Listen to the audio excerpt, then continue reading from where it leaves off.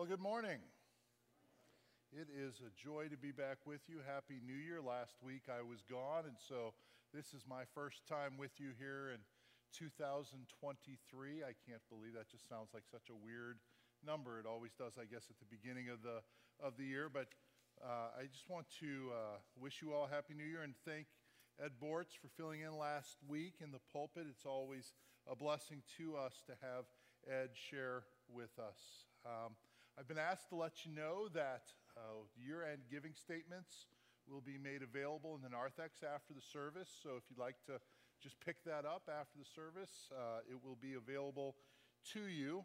A couple notes in your bulletin that we need updating. One is that Hazel Mardlin's listed as being at Regency in Grand Blanc, and I understand she has actually gone home, and so we rejoice with her in that she's back at home. Also, Leroy Campbell was at Ascension Genesis. He's now in rehab at Maple Woods in Clio, and so as he continues to recover, he certainly could continue to be praying for him. We've got men's fellowship breakfast coming up on January 19th. This is something new that we're starting, and I sure hope that men of the church will be a part of that. Thursday the 19th at 8 a.m. We'd love to see you here, so put that on your calendar. And then also, finally, today after worship, we will be taking down the Christmas decorations. If you would be so kind as to stay and help out with that, it would make the work a lot easier. So just make that opportunity of service known to you now.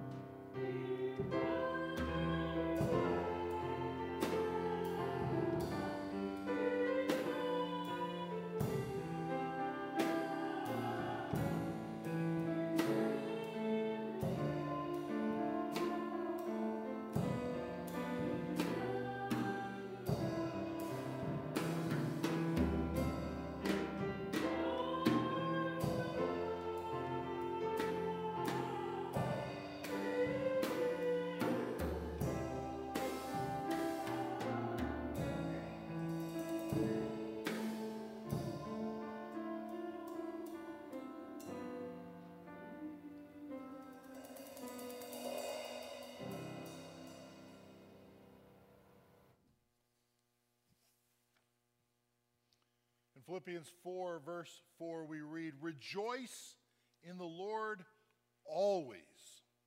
Again, I will say, rejoice."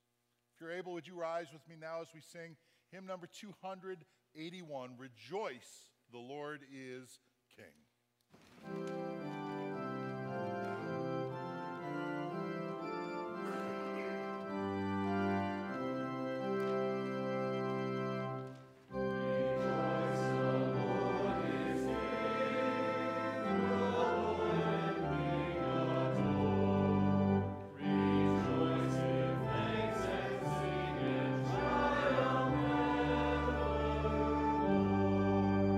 Lift up your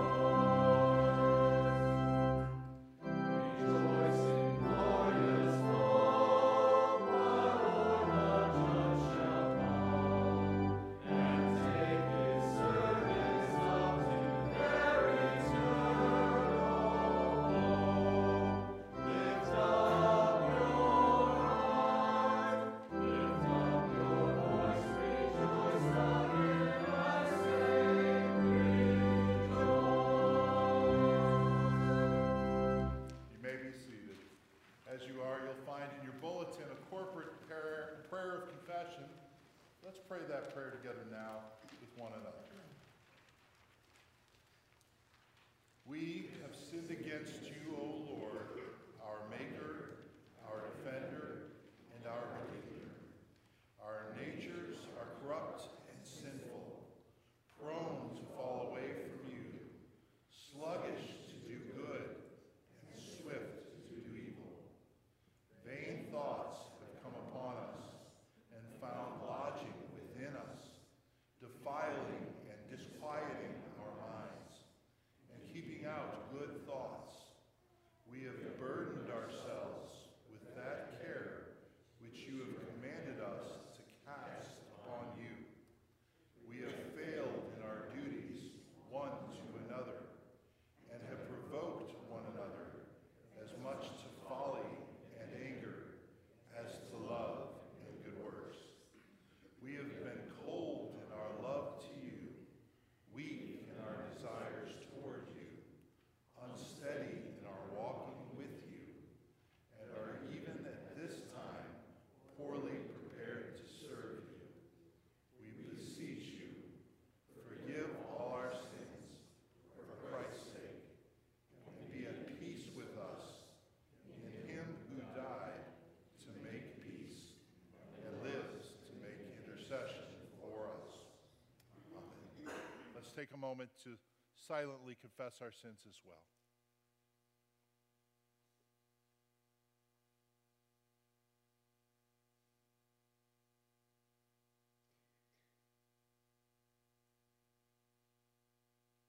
What good news we have if we are in Christ Jesus to know the words of the 103rd Psalm. As high as the heavens are above the earth, so great is his steadfast love toward those who fear him. As far as the east is from the west, so far does he remove our transgressions from us. As a father shows compassion to his children, so the Lord shows compassion to those who fear him. Let us therefore praise our gracious God.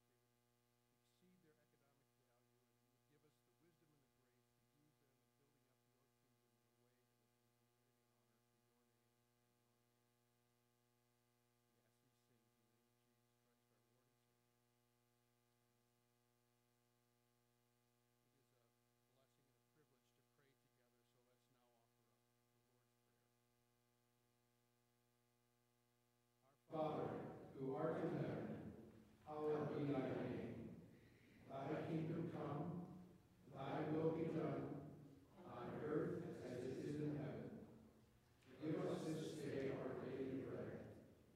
Forgive us our debts, as we forgive our debtors. And lead us not into temptation, but deliver us from evil. For thine is the kingdom, and the power, and the glory forever. Amen.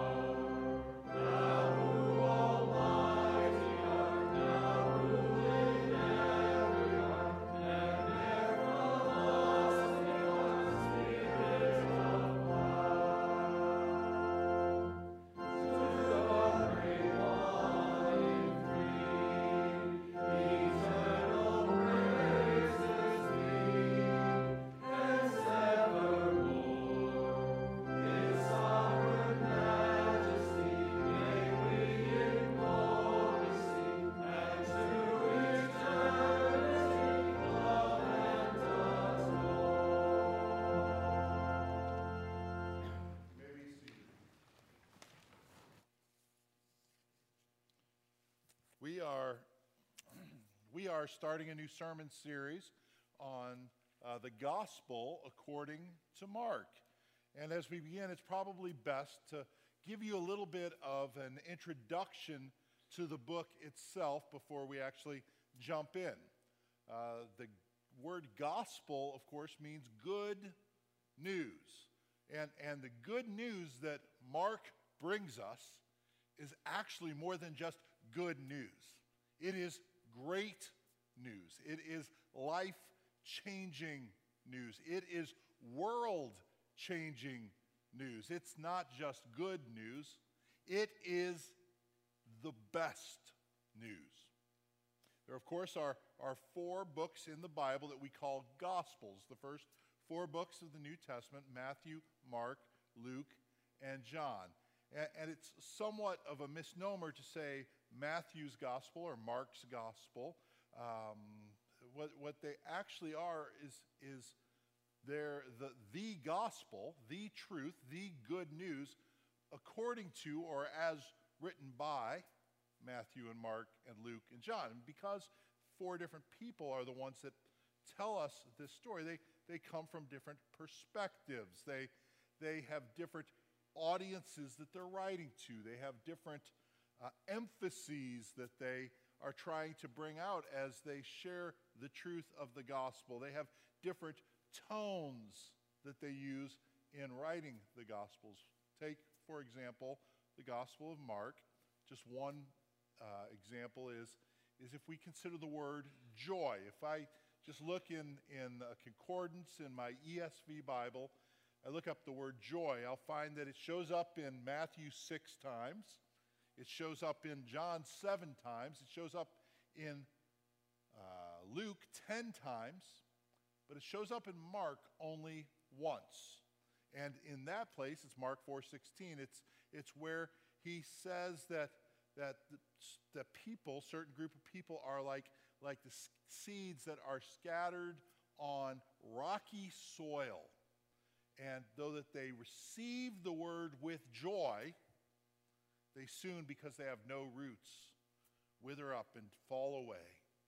So we can see that Mark is obviously not the most joyful of gospel presentations. In fact, it's been noted that Mark's unique sayings, those sayings that Mark has that are absent from the other gospels, are almost always dark sayings. Professor and scholar Hans Bayer put it this way. He said, "It is almost as if Mark's editorial task is to use almost all the dark passages." Now that's kind of odd, you would think. If you're bringing good news to people, why would you have a tendency to be so dark and gloomy in what you're saying? Well, we need to remember that Mark was written primarily for the Christians in Rome. And this is while they were under Nero as emperor. Nero, of course, we know was seemingly a decent emperor in the mid to late 50s AD, but then in the 60s, some bad things started happening.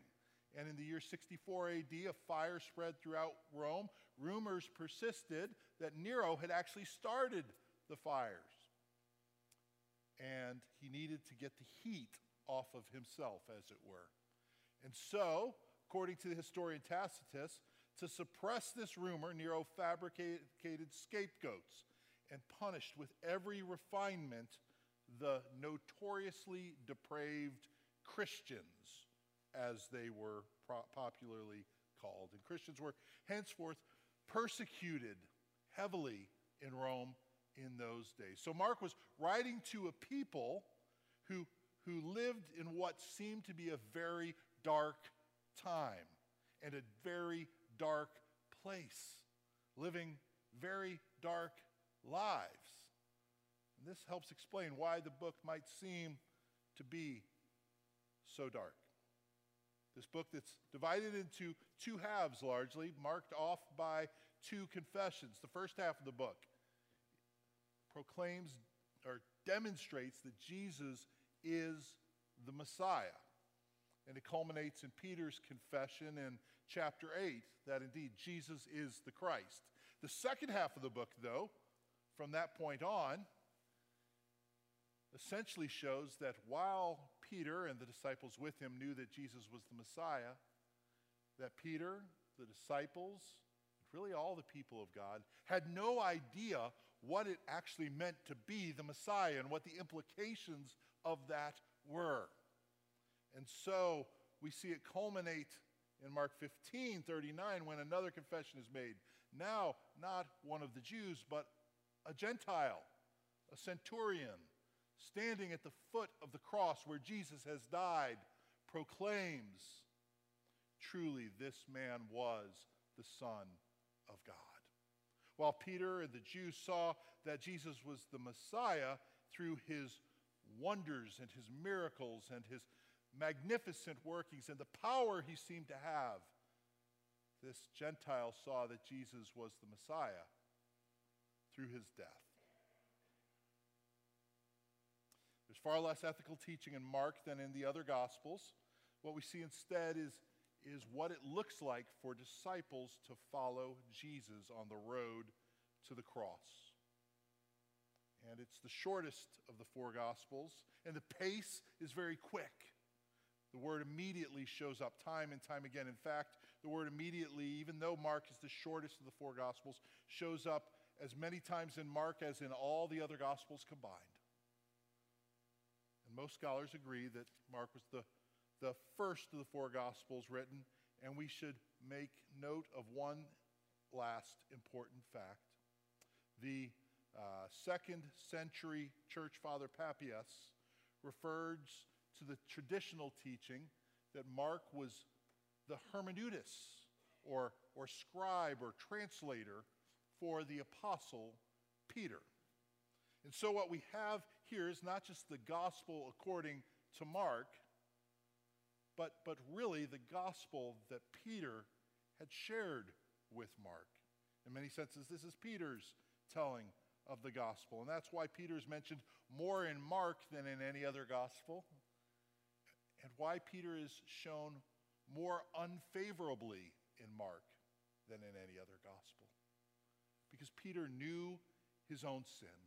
He knew the darkness of his own heart.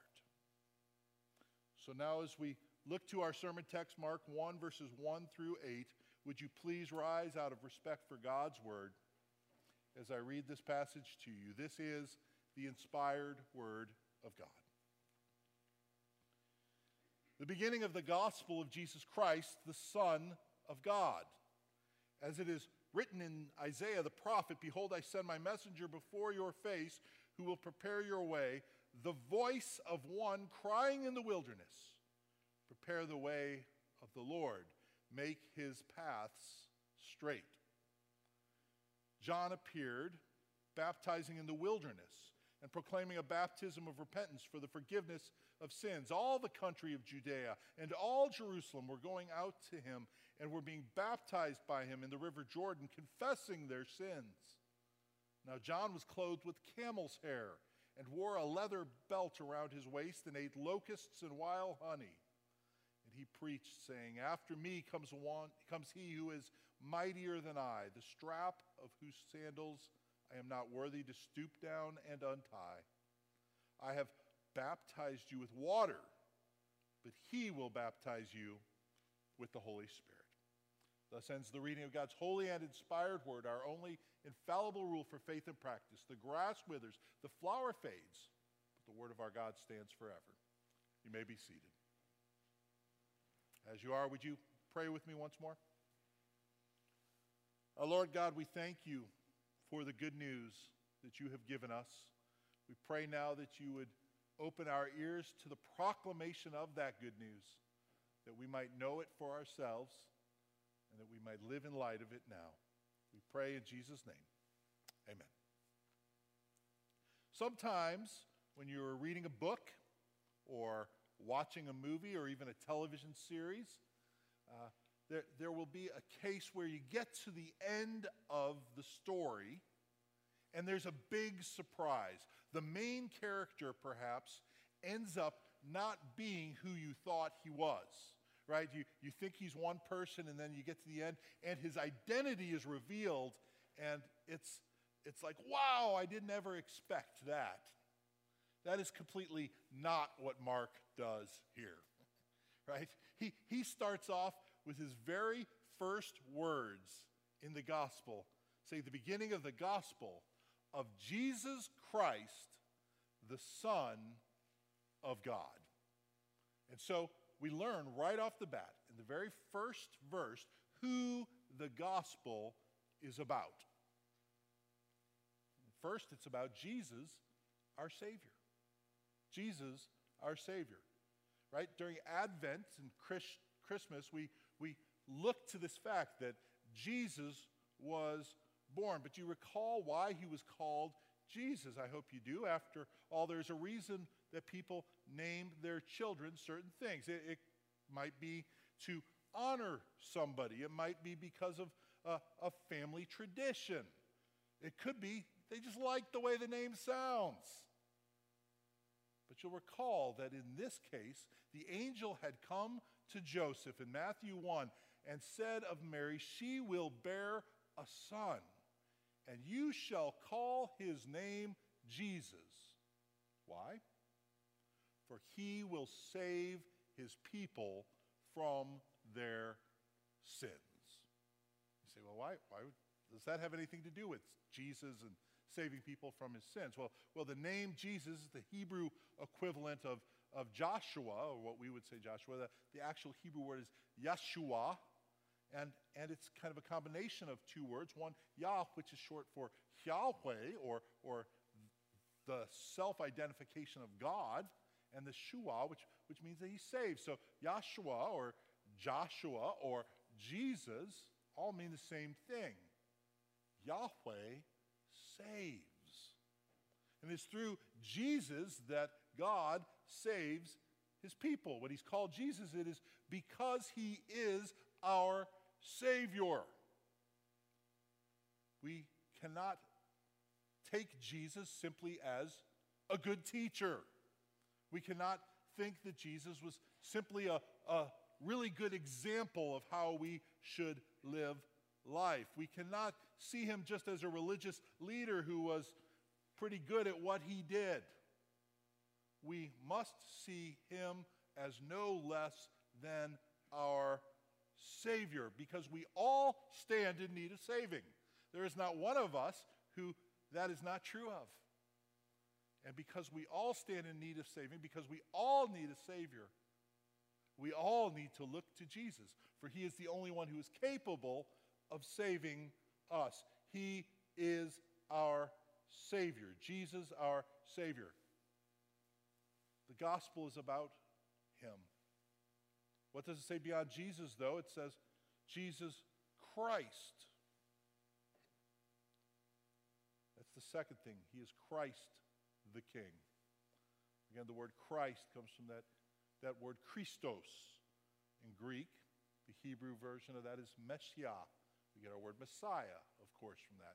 Again, the Christ, Christos, Messiah, Messiah, they all mean the same thing. They mean an anointed one. And who is it that would be anointed in ancient times? Well, you would see a prophet or a priest or a king would all be anointed. And Jesus, of course, holds all of these roles. He is the great prophet. He is the great priest. He is the great king. Today, though, we want to focus especially on that last one. He is the king. Why do I say we want to focus on that? Is because of that use of that word, gospel. This is the gospel. In the ancient Greek culture, they would use this term, which we've already said means good news, specifically in cases where it was speaking of the pending visitation of a king. They would announce that the king was coming. They would say that is the gospel, that he is coming. Or perhaps they would use it to announce a royal birth, right? There is a king, a future king who has been born. This is the gospel. It is a good news. Or perhaps they would use it in terms of a great military victory. We have conquered the enemies. under the banner of our King. You see, they all point to this idea of royalty, to this idea of a king. And so, specifically here, when we see that Jesus is the Christ, we want to read into that he is our King. He is the one who wins victories on our behalf. I know we in America don't tend to like kings, right? We fought a war all about that. And yet, we need to realize that all earthly kings are but pale imitations of what a king truly ought to be, right? One who loves his subjects, who serves his subjects and cares for his subjects and fights battles on behalf of his subjects, protects them and provides for them. This is what Jesus has done as our King. He is our Savior. He is our King. And what else does it say about him? It says, Jesus Christ, the Son of God. This is another phrase that was actually used by emperors, by kings, right? They would use it to refer to themselves, trying to claim a status that was higher than that which they should have claimed. Caesar Augustus famously referred to himself as the Son of God. But in the case of Jesus, it's pointing to something more than just royalty here. It's pointing to the fact that Jesus was the fulfillment of all that Israel was meant to be. Israel has been called the Son of God in the Old Testament.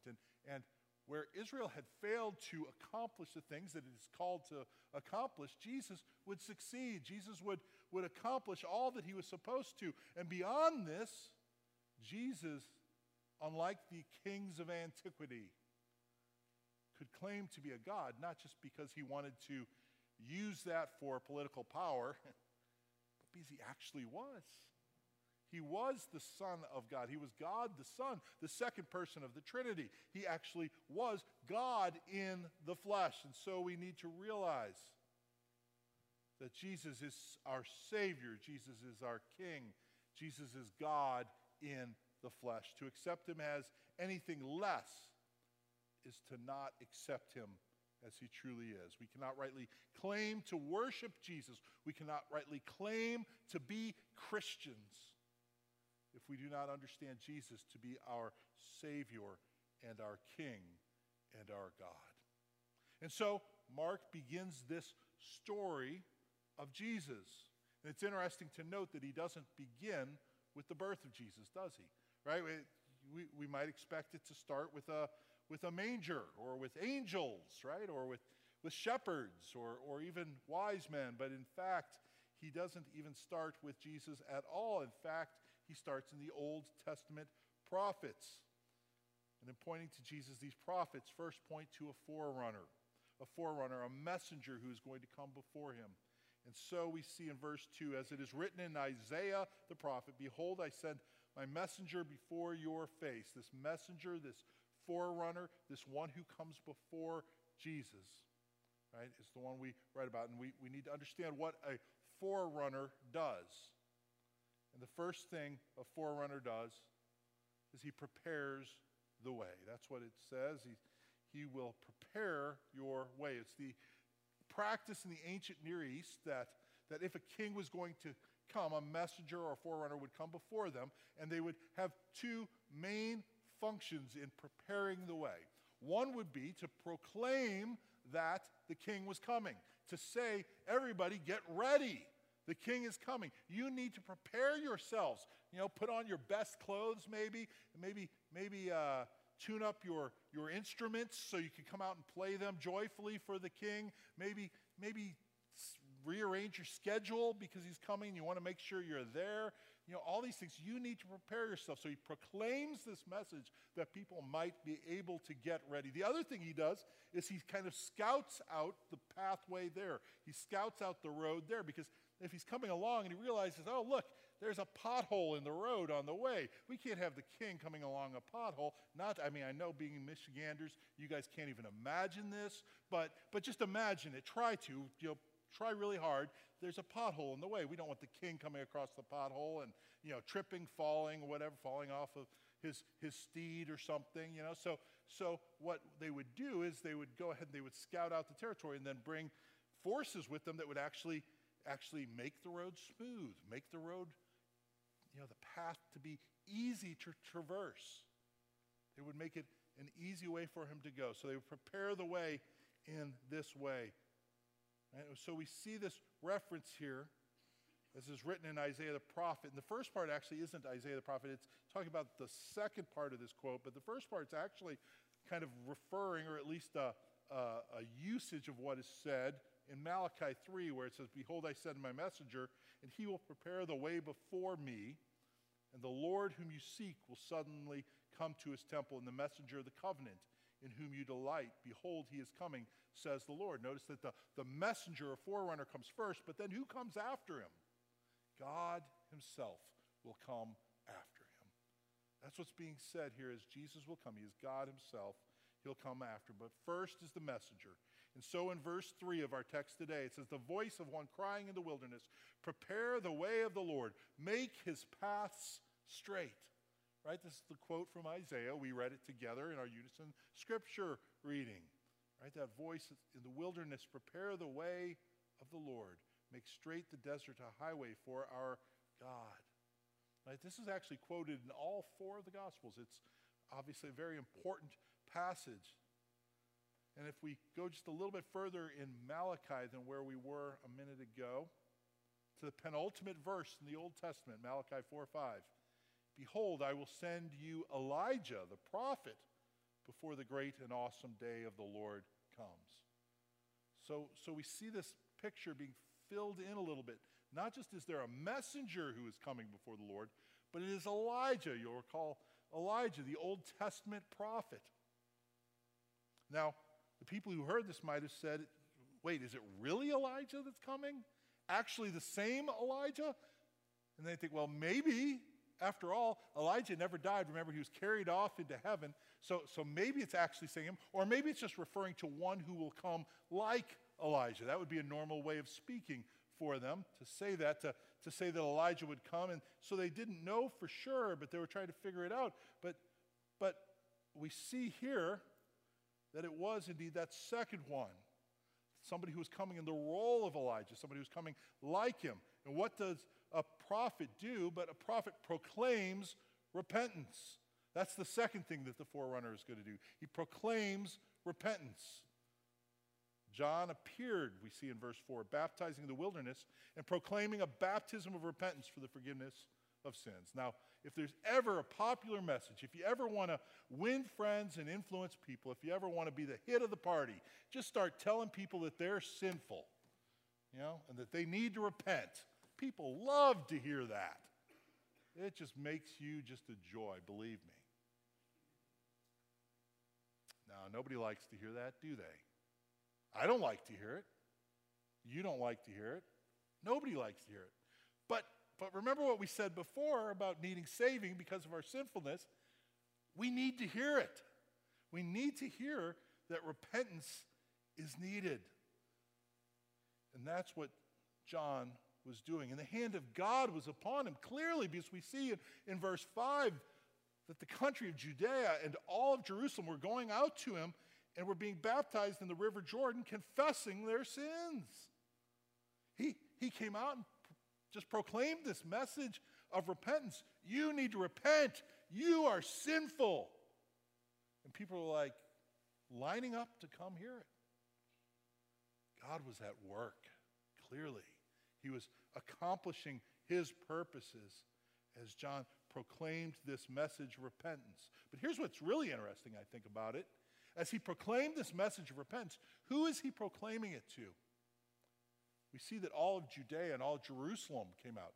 These are the people of God, right? He's not going off to far-off lands to the pagans and the people who know nothing of God and telling them they need to repent. But rather, he's going to the people who are the people of God. These are the people that come to church every Sunday. These are the people that show up for Bible study. These are the people that serve on church committees and are doing extra ministries beyond that. These are all the so-called good people. And he's saying, you need to repent. He's saying, I need to repent. We need to repent. We need to think about that. We should think about that this morning. We should think about that in the days to follow, in the weeks to follow.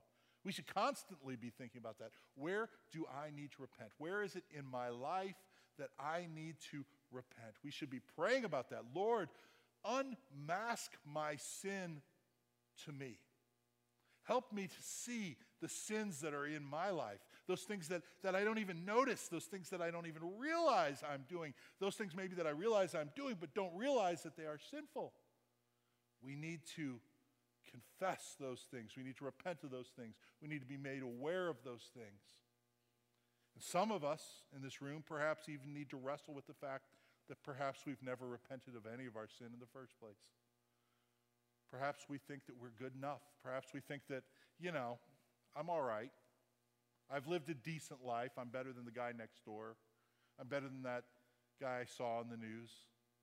Some of us need to wrestle with that fact, perhaps, that we've never really repented in the first place, and we need to repent and trust in Jesus. Well, just like in the day of Elijah and the day of John the Baptist, the people of God today need to hear a message of repentance. John had picked up the mantle of Elijah. He had picked up this mantle and proclaimed this message of repentance. And that's why in verse 6 we read, he was clothed with camel's hair and wore a leather belt around his waist and ate locusts and wild honey. It's an odd outfit. It's a peculiar diet. But what we see is, if we look a little bit deeper, that he is dressing like John. He is eating like Elijah. He is eating like Elijah. He's dressing like Elijah. And we realize that like Elijah, John is in the wilderness, and like Elijah, he's bringing this message of repentance. And Mark is, in fact, pointing to the fact that John the Baptist is the long-awaited Elijah, who God had said to his people would come. And God had promised that John's work would be like that of Elijah. And later Jesus would even say, Elijah has come, in reference to John. But here's the one other thing I want you to know about the forerunner, about the messenger. While he does proclaim a message of repentance, his message is not simply, stop sinning. Right? What else does he preach? He preaches Christ. He preaches Christ, right? Preaching has somewhat of a bad name, I think, right? And I say that as a preacher, so maybe I'm a little biased, but preaching has a bad name, right? Somebody might say in our world that they think of preaching as just like throwing moral commands at them, moral imperatives, telling them to follow the rules and do this and do that and don't do this and don't do that. And we might even hear somebody say something like, I don't want to listen to somebody preach at me, right? As if it's some kind of attack. And that's what it is. They just think of preaching in those terms. Don't get me wrong, there certainly is a place for calling people to repentance, pointing out sin. We just said that a moment ago. But we need to realize that if one is to truly preach in a Christian fashion, Christian preaching, it must have something more than that. Those rules, they can't be center stage, right? Because a Hindu priest can tell you and will tell you that God exists. And a Jewish rabbi can and will tell people that God is but one. And you should love the Lord your God with all your heart, soul, mind, and strength. And you should love your neighbor as yourself. And a Buddhist monk will tell you that not only are your actions impure, but that we are born into an impure and broken world. And a Muslim cleric will tell you that you should follow all kinds of very conservative and strict behavioral moral standards, right? But Christian preaching must have something beyond all of this, right? Christian preaching must go beyond those. True Christian preaching must be centered on Christ.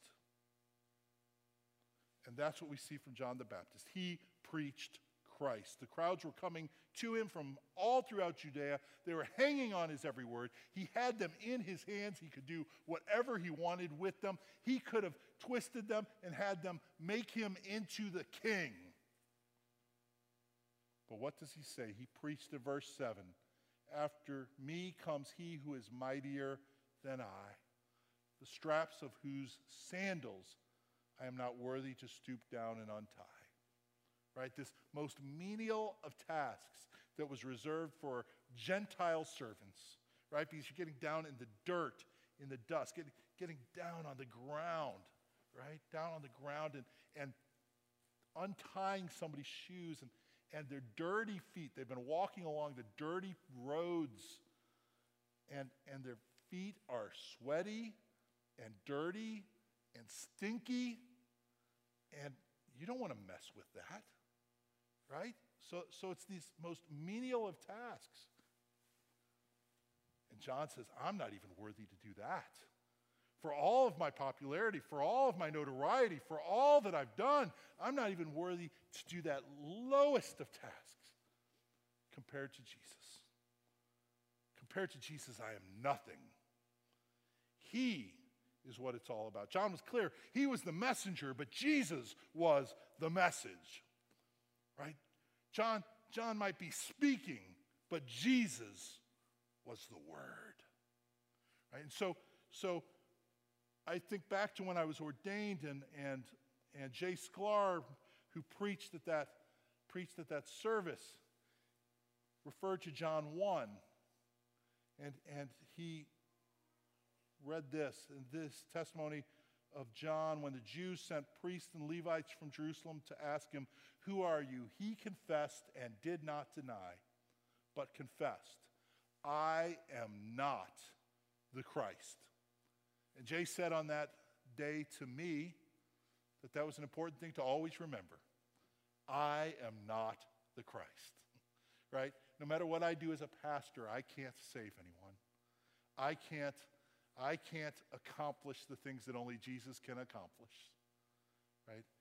And I can't take his place. John the Baptist knew this well. He said, I am not the Christ. But the next day, we read in John 1:29, John would point to Jesus and proclaim to the masses that were following him, "Behold, the Lamb of God who takes away the sin of the world."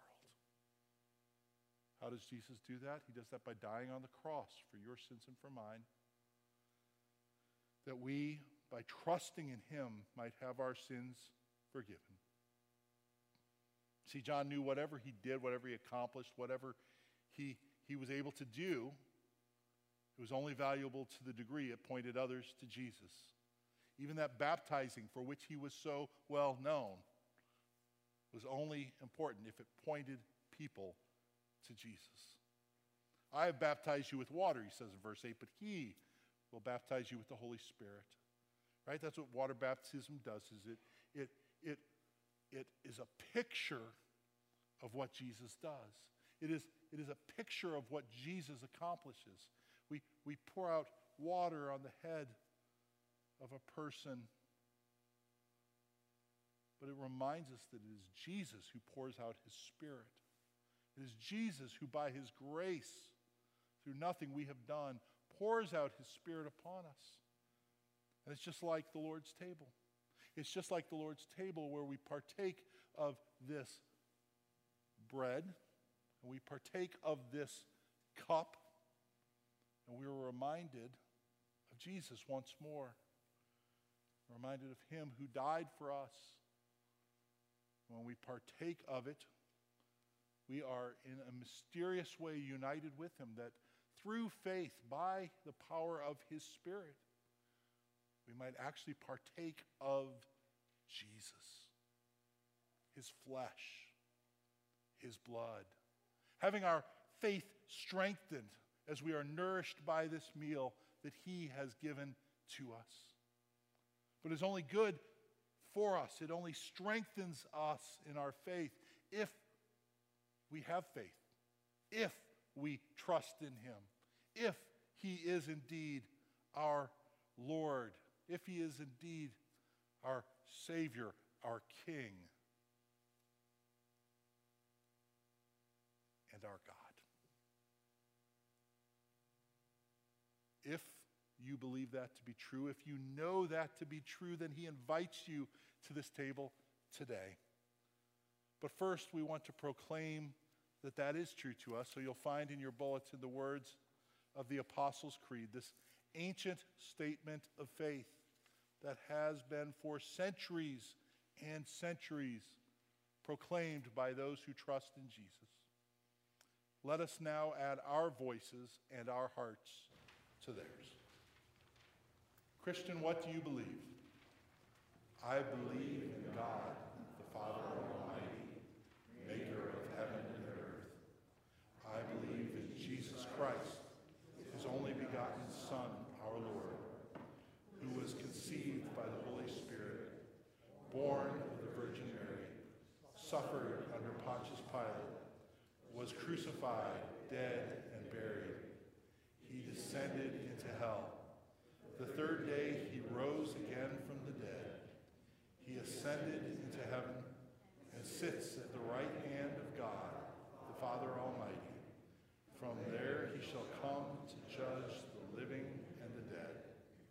I believe in the Holy Spirit, the Holy Catholic Church, the communion of saints, the forgiveness of sins, the resurrection of the body, and the life everlasting. Amen. The Apostle Paul writes, "For I received from the Lord what I delivered to you, that the Lord Jesus on the night when he was betrayed took bread. And when he had given thanks, he broke it and said, 'This is my body, which is for you. Do this in remembrance of me.' In the same way, also he took the cup after supper, saying, 'This cup is the new covenant in my blood. Do this as often as you drink it in remembrance of me. For as often as you eat this bread and drink this cup, you proclaim the Lord's death until he comes.'" Will you pray with me? Lord God, we thank you for this heavenly meal. We pray that you indeed would nourish us through it. Strengthen our faith. Help us to see that we need not have a perfect faith, but merely a mustard seed's worth that trusts in you. You will bless it, you will sanctify it, you will nourish it, you will grow it. Help us to know this truth, and help us to trust you all the more as we partake of your body and your blood. Amen. Would the elders come forward now, please?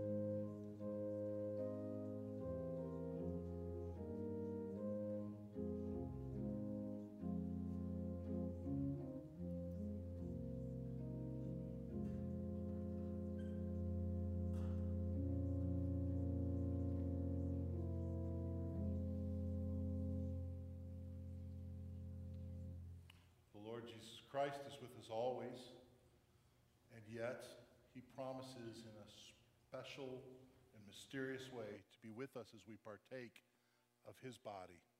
And so now he says to all who trust in him, take, eat, this is my body.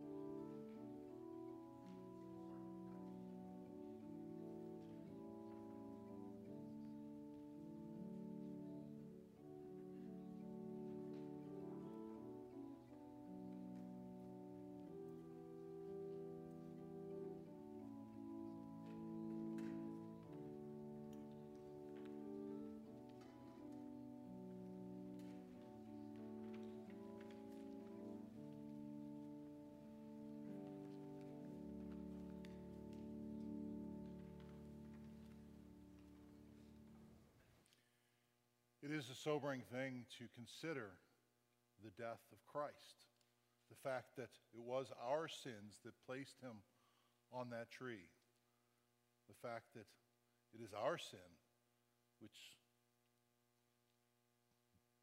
caused him to die. And so it is a somber thing to partake of the Lord's Supper, to proclaim the Lord's death once more. And yet, at the same time, it is a joyful thing. It is a joyful thing because our sins are forgiven.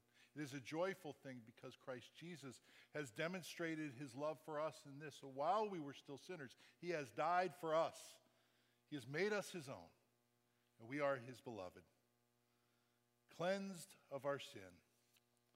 So, rejoicing, would you rise with me and sing hymn 340, There is a Fountain Filled with Blood.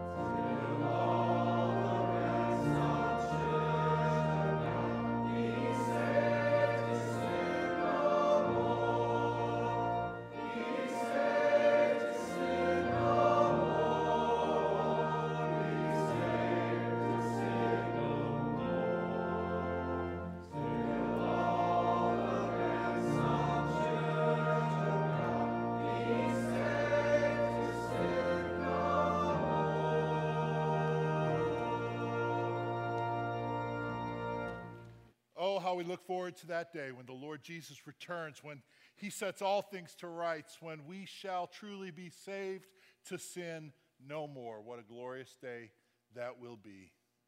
As we wait for that day, receive now the benediction.